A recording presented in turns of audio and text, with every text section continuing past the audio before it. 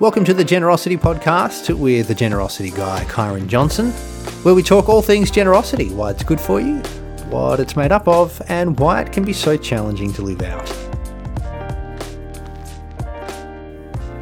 Friday night is takeout night in the Johnson household, and when my wife asks me, what do you feel like for dinner tonight?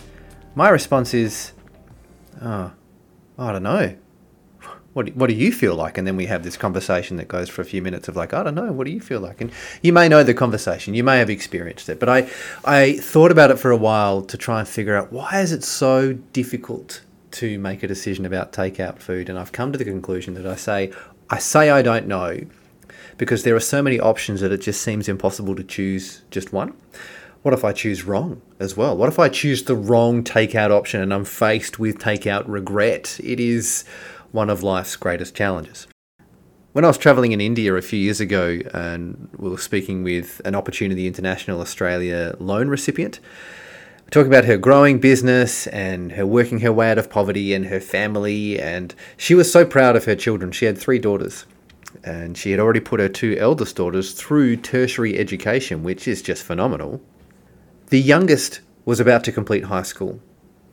And when she came and spoke with us, she was asked, what do you want to go on to study? What do you want to do when you finish school? And her response was, I don't know, which sounds like a typical teenage response, right? But there was nothing typical about this situation that we've experienced anyway. It's probably quite a common situation for many in India.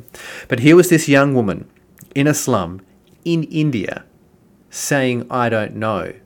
Because not only was she being able to complete high school, but she had so many options before her that she couldn't choose just one.